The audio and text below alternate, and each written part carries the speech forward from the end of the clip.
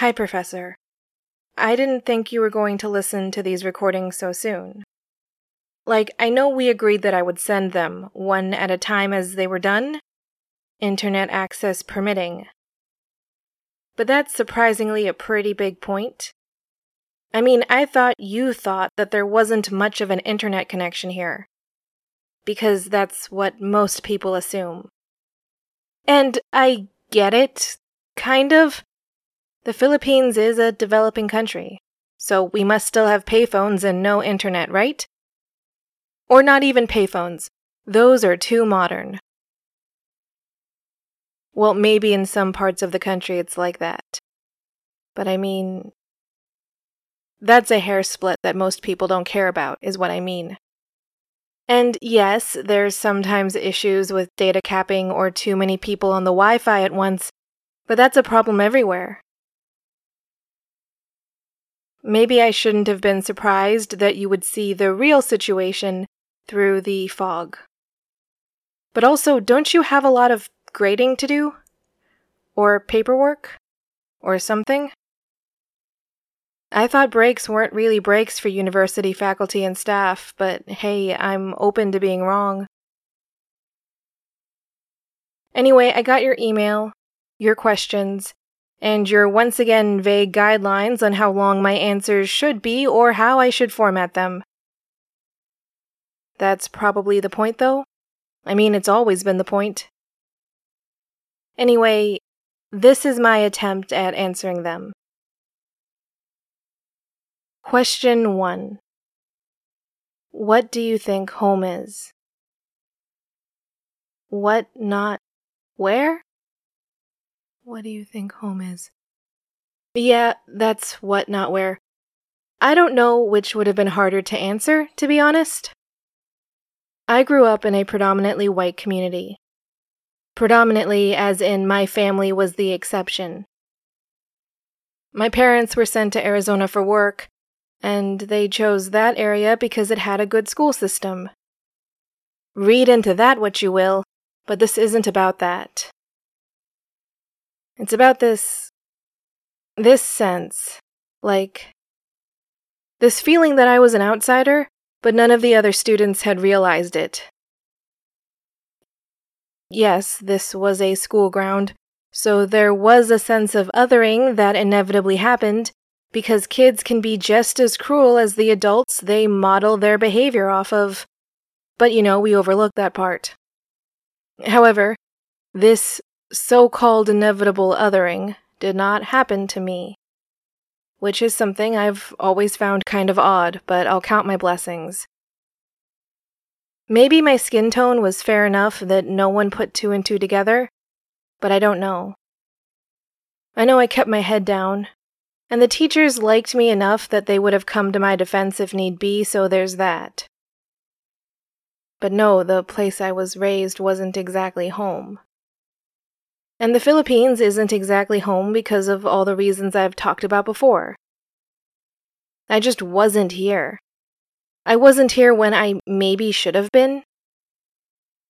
I don't know if I should have been.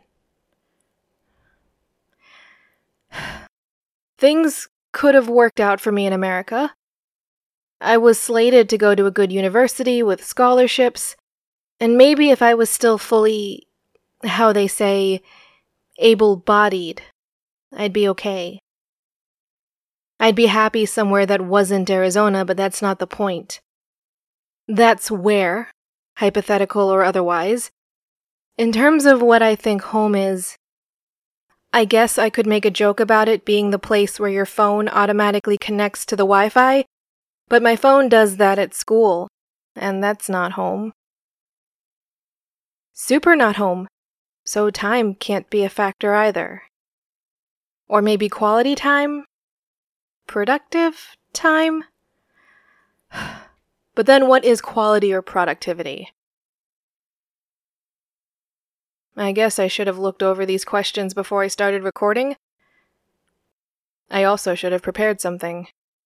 But I didn't. I could say that it was a time issue, but it was not exactly, or it did not have to be.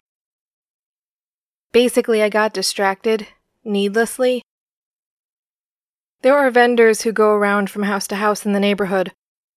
Various types, but also sorbeteros. Think ice cream man, but not. Look, they have cheese-flavored ice cream here, which I know I should not like, but I do. And the sorbeteros are the ones who bring it around, so yeah, I always get some. And I think they've heard about me and that I like cheese-flavored ice cream, because Lola said they don't typically come out this far on the street. We are on the edge of the neighborhood, after all, but the guy has started coming out here. And with the cheese ice cream. That part's pretty great. Come to think of it, some people call home the place that always has your favorite flavor of ice cream, or dessert of choice. But I guess if you combine that with the Wi-Fi thing, then home is where everything falls together. Home is where things come together for you, and they are the way you like it or the way you need it to be, but there's implications to that for me. Because nothing will ever fall into place like that for me. We can't afford to make the adjustments to our home that will make it more comfortable with my current state, and I don't even think we fully know what those adaptations would be. But maybe you can hire someone to figure that out. If you can't afford it, you could definitely hire somebody for that, but we can't either way. So, yeah. Next question. How do you define belonging? Having a place, having a purpose, or doing something, like contributing something, or just fitting in. Okay, those can't all coexist as answers, I get it, but also I don't because I feel like this has to be my answer. Oh no, wait, better way of saying it. It's about integrating into a community or into something larger than yourself, finding a real place with your name on it. And the reason for that name written on that page might change from person to person, but you're not the one who wrote it down, it's something that you're offered. You can try and get it, but at the end of the day, if no one wants you around, can you truly say that you belong? I don't think so. Sorry, but I don't. Next. What is family? The people willing to stick with you through thick and thin. Like, yes, the family card can be reassigned and revoked by bad behavior, but for the most part, it's just the deck of cards you were born playing with. Not like a 52 standard poker deck, if that's what they're called. But you see, trading card games were a hit when I was younger, and that's what I'm thinking about. I can faintly hear a storm brewing. I don't think you will be able to because I do noise reduce these tracks. I don't quite know what that does, but I think it helps. So I can't really go into much more details now, is the point.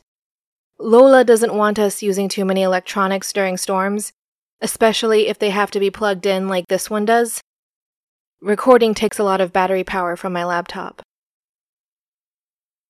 To fill the time, we'll probably be playing some games in the car park area. Frick, a game. Physical game. There's no Monopoly here. No one thinks about purchasing board games, and there's only so long one can last with this many kids around, so it would have to be a frequent purchase, and yeah, that's all set up to fail.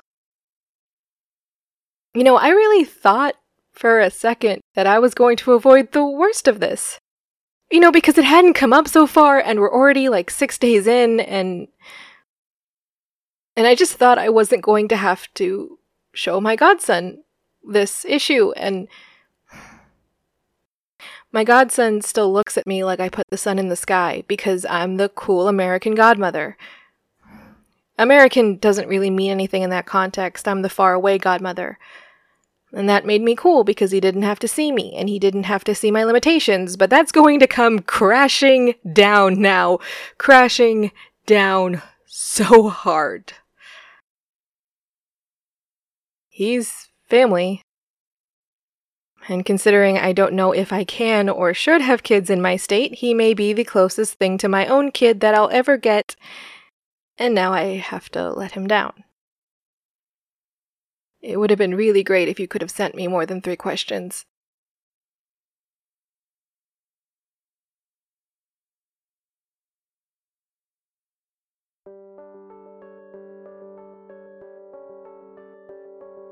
The Mountain's Heart is a production of Who Got Podcasting, and this end song comes from the Sounds Like an Earful music supply. See you in 2 weeks.